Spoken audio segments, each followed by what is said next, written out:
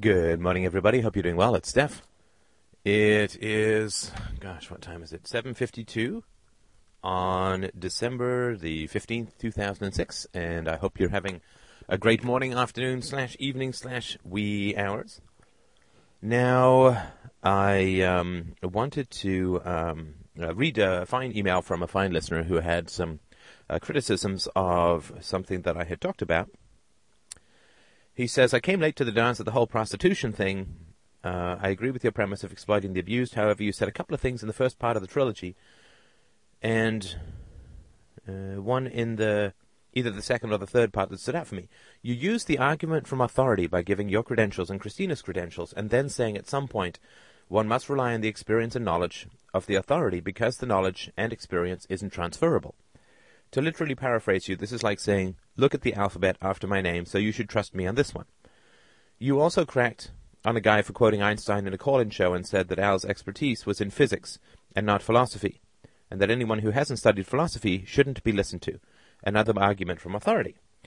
Second, you mention that your statistics come from a system where prostitution is illegal and not from a free society, but we just have to go by those anyway. I really think you should compare your theory to statistics from Europe, where there's a long tradition of legal prostitution. I have a gut feeling that the statistics would be similar to that of the US of Canada. However, your argument hasn't been compared to a legal system of prostitution.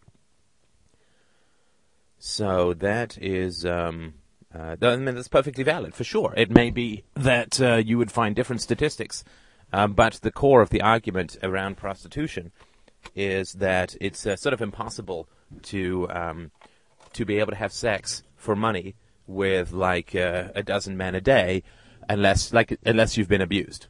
It's sort of like saying that self-mutilation is just a hobby, right? That you could end up self-mutilating even if you'd never been abused. Well, it's sort of like saying people just spontaneously bleed without any ill health effects, right? I mean, that you look at certain behaviors as symptoms of psychological dysfunction or as evidence of abuse. And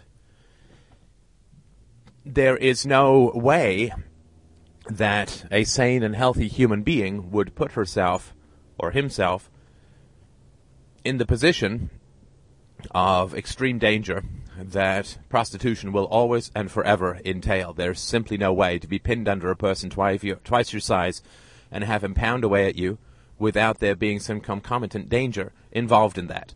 And so there is just and there's just no way that you can take the sexually intimate act and simply dissociate it from your life, from what its sort of biological purpose is, which is to create children, and just turn it into a sort of recreational pleasure hole for others. There's just no way that you can be a healthy person and be that kind of end up in that kind of a profession.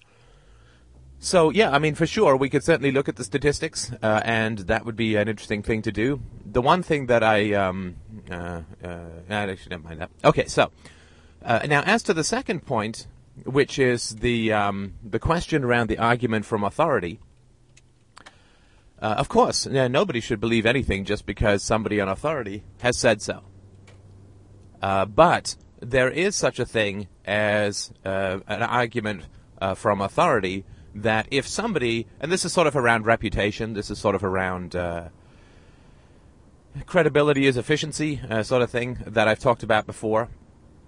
So, when you start dating someone, you don't know exactly what they're like, and you're trying to figure out what they're like, and you see how they treat the waiters, and you see how they behave with others, and you see the kind of stories they tell you, and you're just sort of trying to find out who that person is.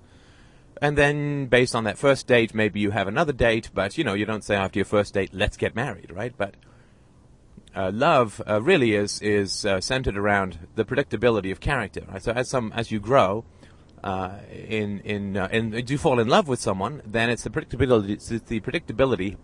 I shouldn't try those words without a coffee. It's the predictability of that person's behavior and the reliability of that person's character that makes that person someone that you love. And, they say about reputation, it takes a lifetime to build up and can be destroyed in an instant. And that's very true when it comes to trusting someone. So I agree that there's no way that you should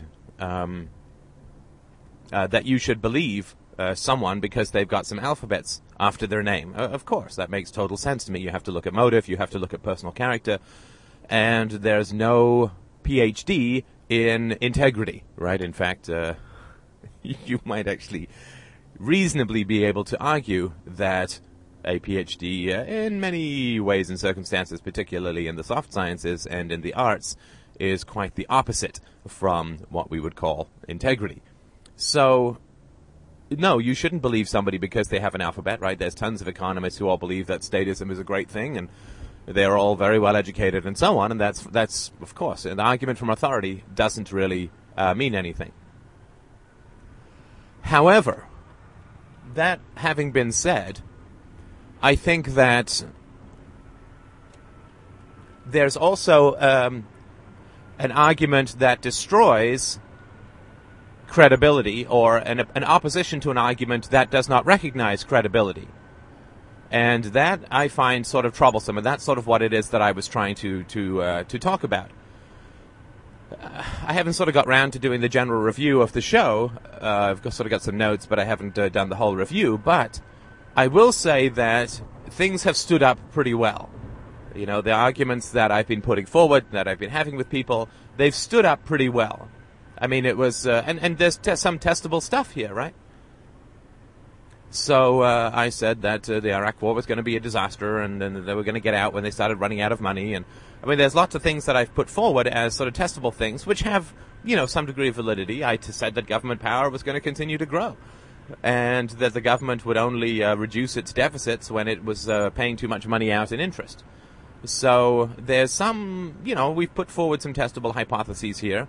I've put forward some pretty rational arguments from the very beginning. Like the series of the Introduction to Philosophy, I know it puts some people to sleep, but it is really it's building the case, and not over an enormous amount of time, right? 5 hours or so, 4 hours maybe, to go through the series of the Introduction to Philosophy, and that's I think, a fairly solid introduction to philosophy. So clearly, I am not somebody I don't just sort of come by my opinions because that's sort of what I feel like today. And if you sort of listen to any of the poems that I wrote 20 years ago, there's quite a consistency in what it is that I've believed. I didn't make the final leap to no state until about a year ago or so, a little more than a year ago. But I have always used the same methodology for approaching these problems. It's just that for about 7 years, none of it counted because I was in business and didn't really work on this stuff at all. So, does that mean that you should believe everything that I say? Well, no, of course not. But I wonder the degree to which what I put across becomes easier to believe the more often that I put across arguments that are logical and consistent. So, if you've been, this is an exaggerated metaphor, so I apologize for that, but if you go to a doctor for 20 years, and the doctor has diagnosed all of your ailments correctly, do you think that on the 21st year, assuming that no organic or mental illness has taken hold of your good doctor, do you think that somehow in your 21st year, he's going to suddenly turn into a really bad doctor? Do you think that after Pavarotti has spent a lifetime singing high-quality stuff that you're not going to buy a ticket because you'll be like, well, on that day, he just might choose to sing badly? Well, no. The reason that Pavarotti gets paid a lot of money is because of his consistency, because he consistently sings well. So there is a certain amount. We have this with favorite bands, we have this with favorite authors, we have this with favorite thinkers, that there is a kind of consistency, which means that you don't have to go and rooting through all of their source materials because you trust them. Because you trust them. And of course, I'm not asking for anyone to trust me. You can do what you like. But if I've put forward some ideas that are reasoned through and valid, and I mean, some of the stuff can't be reasoned through, like the dream analysis and certain aspects of the true self, false self. They don't actually show up. Or maybe they would on a polygraph, but they don't show up on an MRI scan. Or maybe they would there too, but I don't have those facts to back it up. Those are more metaphorical things, right? Those are more on the art of living rather than the morals of living. So some of the stuff that I put forward is not empirical, and I try to be clear about that kind of stuff. And some of the stuff that I put forward is more rational and empirical, and I put forward the evidence for that kind of stuff and the rationality, the reasoning through it. So I mean, and I've put out an enormous amount. I mean, as you're aware, as somebody was posting on the board yesterday, God, Steph, when are you taking your 2-week vacation so I can catch up? And somebody else said, yeah, you know what's going to happen when he comes back from the 2 weeks vacation. He's going to have 2 weeks more of podcasts. Maybe not quite 2 weeks. Coffee break. Oh, that's good. One more step. Oh. It's so good to be free. So the thing that I would sort of suggest as a possibility is that if you've listened to a couple of 100 hours of these conversations, and this is not the Sunday shows are very important because they also show me interacting, right? And they also show me debating with people who disagree, sometimes quite strongly, sometimes quite druggily, but I do talk about, so the Sunday shows are important because they're around interaction, so you can see the respect to which I deal with other people, or the way in which I can be firm with people, or however, right? Because I'm obviously suggesting stuff that's quite a lot. I'm suggesting quite a lot of changes in your life that would make you happier, and the key thing, I think, is also to see, well, has Steph taken his own pills, or is he just a prescriber, right? Then, I mean, that's an important question to have, right? So that's why I talk about my history, and that's why the Sunday shows are important, and all these kinds of things, so that I can show you, yes, it works. Yes, it works. It works, because rationality is what makes us happy. And empathy and integrity and honesty and they're all the good virtues. And they're pretty traditional. And what I say is fairly traditional in very many ways. I just sort of extend it out to its logical conclusions, or at least as far as the logical conclusions are that I can get them. I'm sure that there are many more that I can't get to. So, am I saying that you should believe it because I say so? Well, no. But I am saying that at some point, trust is an important thing. That doesn't mean that, oh, Steph said it, therefore it's true, but it does mean, and this is sort of the humility that I keep harping on, it does mean that if I've been right, for you, like if I've been right about a lot of things, or you've gone and verified, and I get requests for empirical evidence a number of times a week, and I do my best to try and send back the source materials. But, I mean, when I say do my best, I mean if I heard it on the radio, I'll spend a little bit of time Googling it, but if I can't find it, I'll say I heard it on this radio show or something like that. But it means that if I've been right about a lot of things, then it should be the case that I have established some credibility. I mean, if I'm just standing around screaming there should be no government, then I may be right, but I don't have any credibility. And not a lot of people take notes from the random street preachers and go and validate them. It's like, well, maybe the devil really is up his ass. Let's get an X-ray, right? I mean, we don't do that.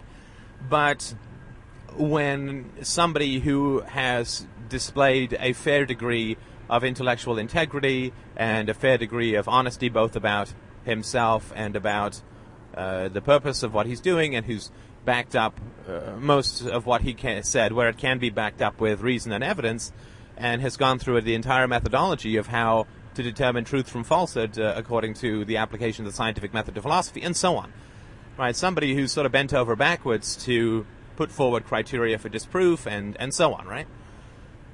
At some point, I would suggest that it becomes reasonable that you can trust that person, like you can trust me. It becomes now, of course, if I say something that's completely haywire, then your trust in me is going to get blown, right? I was just reading something about Hans Hoppe, who, thinks that homosexuals should be run out of communities or stuffed back into the closet or whatever, right? Well, that's not good. And it's hard to know exactly where that kind of irrationality shows up elsewhere in his works, right? Who knows? So there's a certain amount of, oh, really? He's one of those guys who's, like that, I don't know where else that shows a certain amount of trauma. It shows a certain amount of unwillingness to stick to principles, which is also occurs with the libertarians and their stances on immigration. So I think that at some point, if you don't trust someone that you have a relationship with, and, like it or not, I guess you like it if you're listening to this, but you have a relationship with me. You have a relationship with me, and I have a relationship with you to the degree with which you will email me or post on the board or whatever.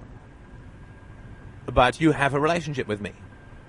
And if for a couple of 100 hours of wide-ranging topics and some fairly exquisitely, excruciatingly difficult logical progressions, I've kept my course fairly well, not perfectly, never perfectly, but fairly well enough, then it seems in a way a little paranoid not to start to trust me. Again, it seems a little paranoid not to start to trust me. It would be sort of like, I don't know, if Christina had some boyfriend before she met me, laughable idea. If Christina had some boyfriend before she met me, and that boyfriend had been unfaithful to her, and then every time, like now, literally after we've been married for years and so on, and unfaithful is not going to happen, then if every day I came home she were to sniff my collar and say, is that perfume I smell, you cheating rat-fink bastard? Well, at some point it would be like, I don't really think this is about me anymore. Right? If I have been sort of faithful and dealt with her openly and honestly and acted in a trustworthy manner, then for her to continue to be suspicious of me every time I glanced at a woman, for her to get angry, or every time I came home and said, I had a meeting with a woman at work, or, for her to get jealous, and again, I'm sort of painting a broad brush here, so to speak, but I apologize for that too. But it's the old question, right? Like, at what point do you start trusting people? At what point do you start trusting me? And if the answer is never, then I think that's kind of churlish. I think that's kind of stingy. To be honest, I think I've earned it.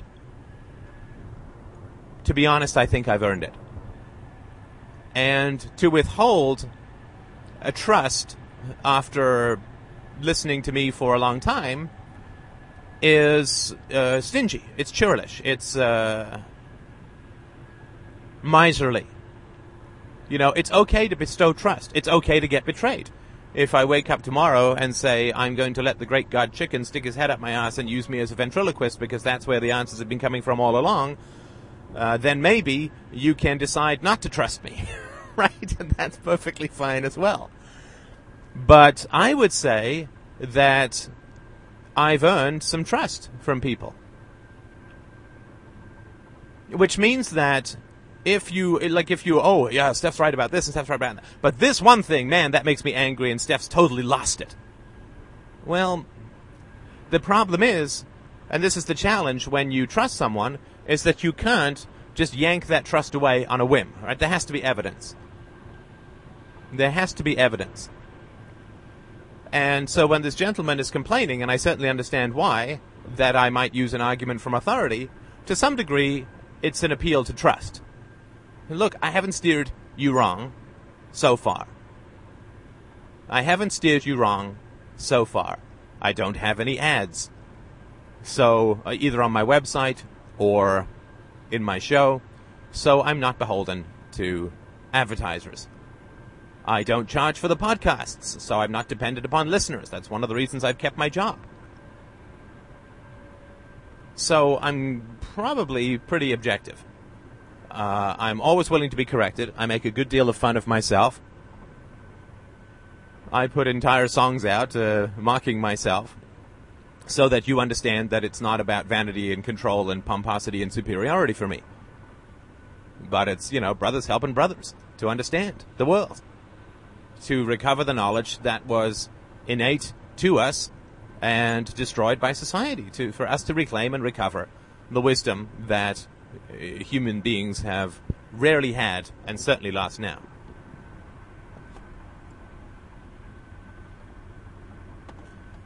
But yes, I do think that I've earned your trust.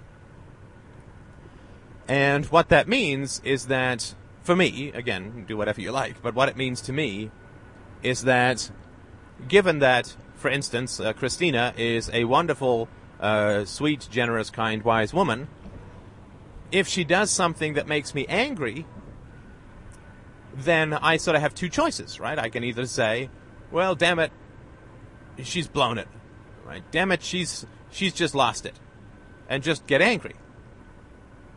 Which is to say that her prior virtue counts for nothing. Her prior integrity counts for nothing. Her prior kindness counts for nothing, and I can just instantly paint her with this brush of like, oh, she's just a witch, and she's just trying to manipulate. She's like all the other women, blah, or whatever nonsense I would come up with. But it would mean that there's no accumulated store of virtue which would condition my response. It would be just as if, some idiot cut me off in my car. That's the amount of attachment that I would have if she crossed me, right? There's no build-up of trust, and there's no reward for virtue. Right? Virtue is like when you do something right in a relationship, then it's like you're depositing money in the bank, right? You do something right, and then when you do something wrong, you're taking money out of the bank. And we all have these balances, right? We all have these balances, and we all have our manipulations, which are counterfeiting, and there's lots of metaphors you could use in this area. And there's also compound interest, right? So, if you deposit, $10 a year into your bank account of benevolence, then it's not $100 at the end. It's much more than that, because everyone can be good for a day, but to be good and have integrity for 10 years is very, very difficult. So there's a lot of compound interest. The longer that virtuous behavior lasts, the more it's valuable. The longer that integrity continues, the more it's valuable. It's asymptotic almost. And so I have been depositing integrity and virtue and honesty and rigor and these sorts of things into the bank account of our relationship. I have been faithful to you in the course of this relationship. And if something I do irritates you, and everything that I have done that has pleased you means nothing, and suddenly you can just get mad at me, call me a fool, call me irrational, call me biased, just say that I've got psychological problems, right? All of this sort of stuff, right? With no reference and no regard to the hundreds of hours that we've spent, that I've spent talking to you, and some that maybe you've spent talking to me in a variety of ways. The hundreds of highly concentrated conversations, the hundreds of hours, mean nothing. Mean nothing. I could just be some guy walking off the street saying, you have low self-esteem. Suddenly, I'm just all wrong on this issue. Well, I think that's stingy. I think that's bad. I really do. I really think that's bad. And I think that I'm guessing that if you look around your life, that trust in virtue is not a strong feature that you have. I'm not expecting everyone to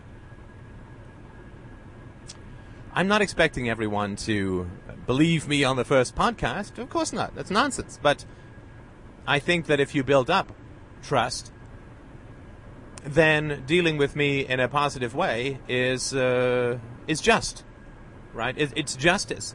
Pretending there's been no deposits in the integrity bank account is unjust when there have been.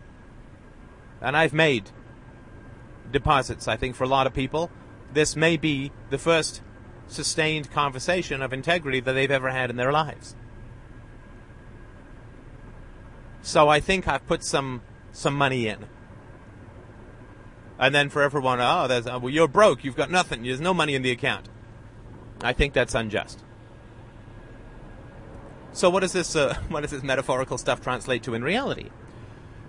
Well, if I say something that annoys you, or that you think is just totally off the wall,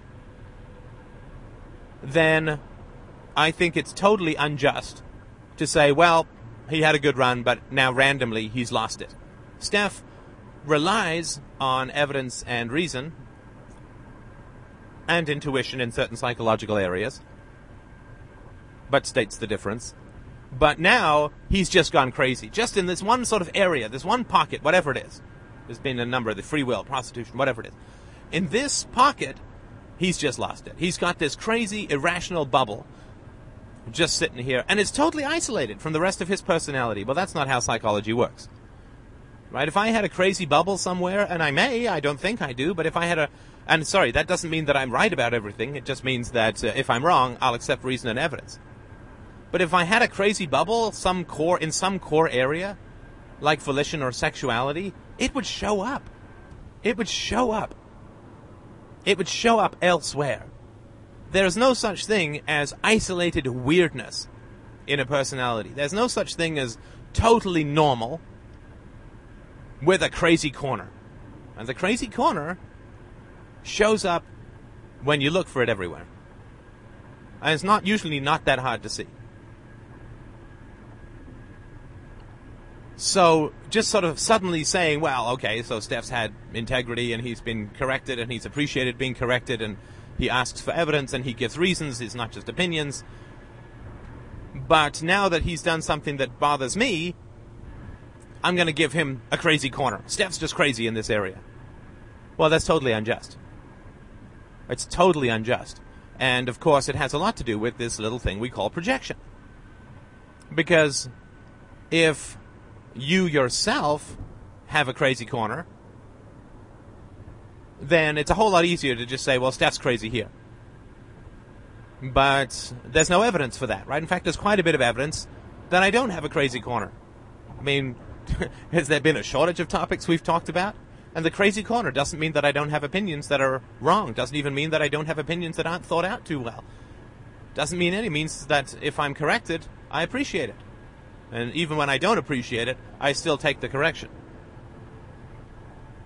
The crazy corner is not having ideas that are correct in every instance. But it's rejecting correction that's valid. That's crazy.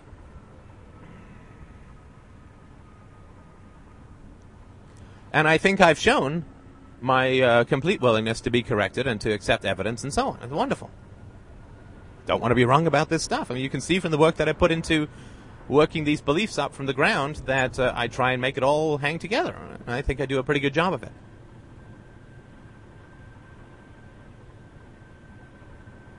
So, after this amount of time of us conversing together, it's unjust to just up and call me crazy. And it's self-destructive on your part. Because it's too easy. It's too easy.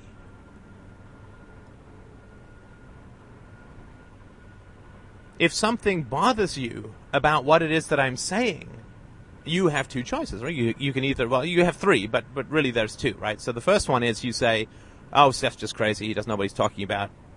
You know, he's got a weird hang-up, and then you can start talking about my past and my childhood and this and that and say, well, this explains it all, or whatever, right? And that gets you totally off the hook, right? You don't have to think about things, you don't have to look at the evidence, you can just spout off, right? You can make me wrong and you can withdraw emotionally, right? And that's very hard for you, right? Because, I mean, what do I care, right? But there are people in your life who you love or who love you or who make these claims, and if you are the kind of person that just says, oh, you're crazy, right? If something bothers you, oh, you're wrong, you're crazy, well, that's a bad habit, right? It's a bad habit for two reasons. One is that it will drive good people out of your life, and the second is it will invite bad people into your life, right? So if something that I say really troubles you, then you can just withdraw and make me wrong and, tell me I'm a fool and I'm stuck up and I'm squeamish about sex and I don't understand science and, you just give me all of the calumnies and castigations in the world. And that, quote, solves the problem for you, right? Because Steph's crazy. As if I have not established any credibility with you at all. And that's absolutely going to undermine your capacity to love the people who are directly in your life and to trust them. And it also gives you an excuse, right? I mean, if you don't understand how important credibility is and how important consistent and virtuous behavior is, then you won't find love and you won't achieve love. Love just requires consistent virtue. There's no shortcut. So that's sort of the first way that you can deal with something I say that makes you uncomfortable. Now, if, on the other hand, you can take another approach, which I would certainly recommend, that if something something I say makes you uncomfortable, you can say, well, either Steph is making an error in fact, or he's making an error in logic, or I have a crazy corner. Now, if I'm making an error in fact, then you can simply send me the correction and trust that I will, yes, in fact, read the correction on air, correct my thinking, and thank you for it. I mean, that, again, I've done that before and consistently, and I've never flamed somebody for correcting me on fact. Right? So have I earned the trust in you that I will do that? Yes, I have. And to withhold it from me is an act of injustice. Or I've made an error in reasoning, which is perfectly possible. Now, again, you don't have to trust me in terms of what it is that I say in terms of the content, because I can be wrong. I don't do primary source material research on everything I talk about. That would take 1,000 lifetimes. So maybe I've had incorrect information. Maybe I've made some incorrect leap of logic out of error or whatever. Or maybe even out of some buried psychological problem that I don't know about, but you can't assume that.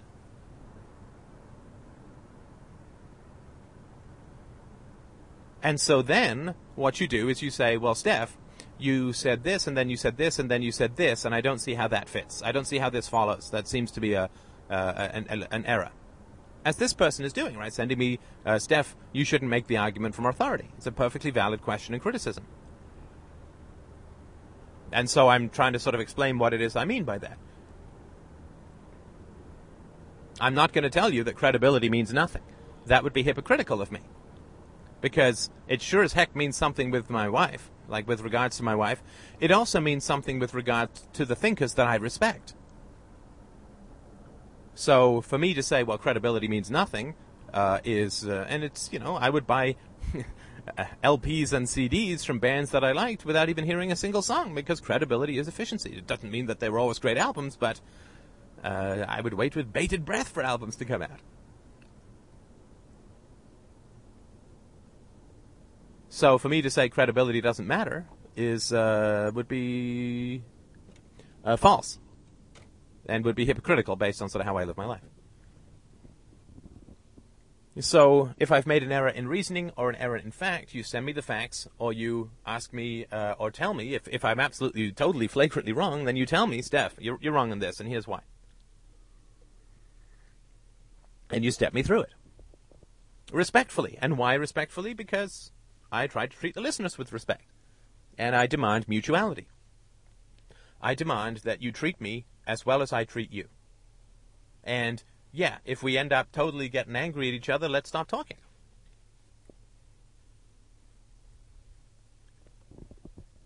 And if you treat me badly, then yes, I'm going to get angry. So for sure. But if you treat me, I'll try to treat you respectfully the first time that we interact, and after that I'll treat you like you treat me.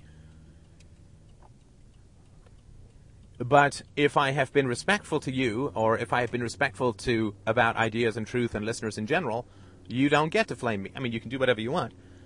But it's unjust, and it's harmful to you. It's harmful to you. I'll move on, right? but you will have done something that is unjust, and that's bad for you. I mean, that cuts things out like love and peace of mind and self-trust and happiness out of your life, right? I move on and I'm happy, and you don't, because injustice is a boil that you just keep returning to until you solve it, right? I mean, if you act in an unjust manner. I'm not saying anything about this is not the guy who wrote to me or anything like that. These are perfectly valid questions. I'm just sort of giving you my approach to it, right? Which is, of course, don't believe anything because I say it. But there is a certain justice in the realm of trust and credibility that is very important. And failing to provide it is unjust. Now, if I've made an error and you send me a factual or a logical correction or some such thing, then that's great. Now, of course, if I then curse you out for correcting me and feel humiliated and get angry and start screaming and this and that, then, yeah, okay, then obviously I've lost all credibility with you, as I should, and so forget it. But if you get angry, I mean, you can't get angry at error. You can get angry at maliciousness, you get angry at hypocrisy, manipulation, bullying, violence, corruption, lies, vices of many different flavors. You get angry at those, for sure. Because those things are conscious. Error is not conscious by its very nature, right? Because if it were conscious, then it would be manipulation. So error is not conscious. I mean, if it's conscious, that's different.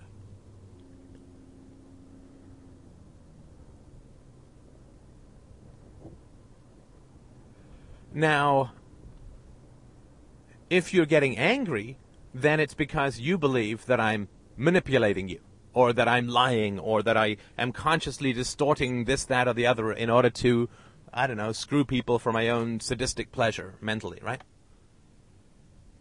But clearly, that's an unjust view on who I am as a human being, right? That's libel. It's libelous within your own mind, right? To say, oh, Steph, I'm going to get angry at Steph because Steph is manipulating and Steph is controlling and Steph is abusive and Steph is this and Steph is that. That's unjust, right? That's unjust. That's not me, right? That's not me. And there is injustice occurring there. It's just that I'm not the one who's doing it.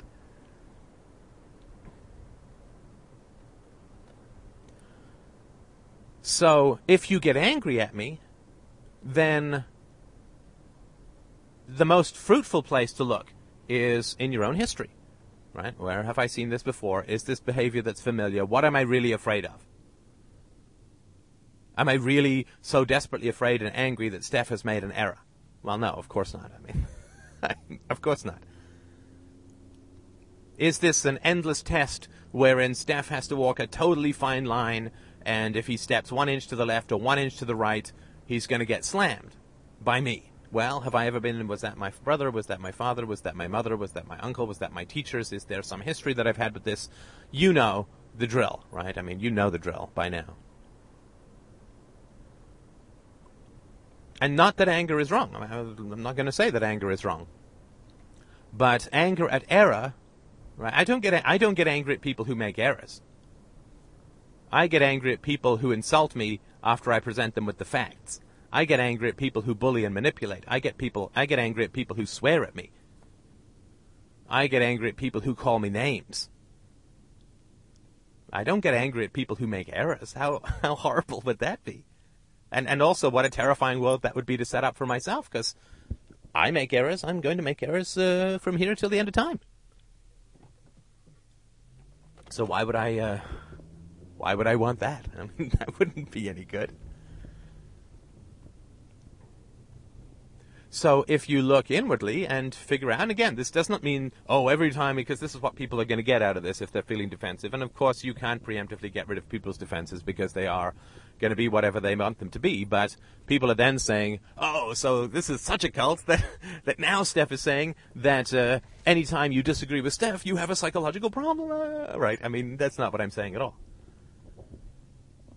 What I'm saying is that if you believe that I'm in error, then getting angry is unjust. If you believe that I'm manipulative and controlling and nasty and evil, then engaging with me makes no sense. You don't argue with crazy people.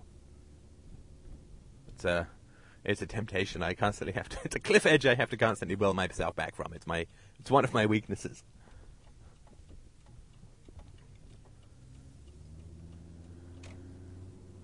So, if you get really angry or upset or troubled or disturbed or frustrated or all these kinds of things, then you look inward first and make sure that it's not your own history. Right? And the last thing that I'll say is that when I take empirical evidence over unsupported theory any day of the week, month, or year. So this gentleman also had a criticism, which I'm perfectly happy to entertain, that quoting Christina's 14 years of working with prostitutes in a mental health situation and knowing not just them but their world, right? I mean, she hears about the world. She doesn't just hear about individuals, and she's worked with all different kinds of prostitutes, from highly expensive call girls all the way down to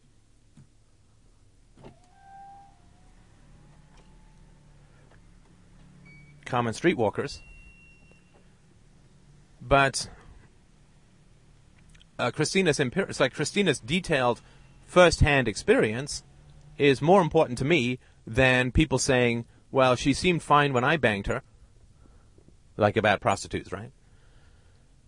So, the fact that that Christina had almost a decade and a half of working directly with prostitutes, it means more to me than a bunch of people who neither seem to be studying the facts nor understanding the theory, but are simply saying there's nothing wrong with it.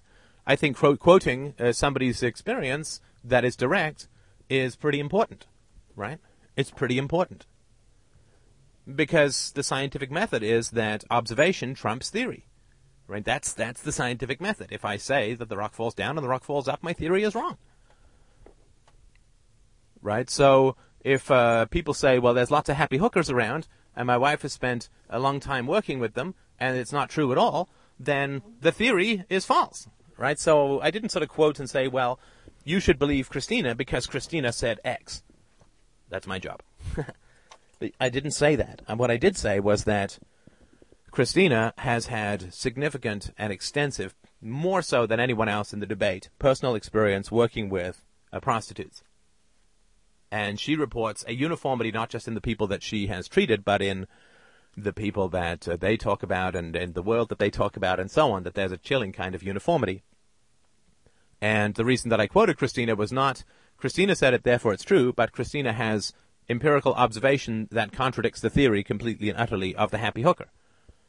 Right? So that is not an argument from authority, that's an argument from evidence. Christina just happened to be the one who had the evidence. So that's not an argument from authority. That's, hey, look, the rock falls down. Your theory that the rock falls up is incorrect. Thank you so much for listening.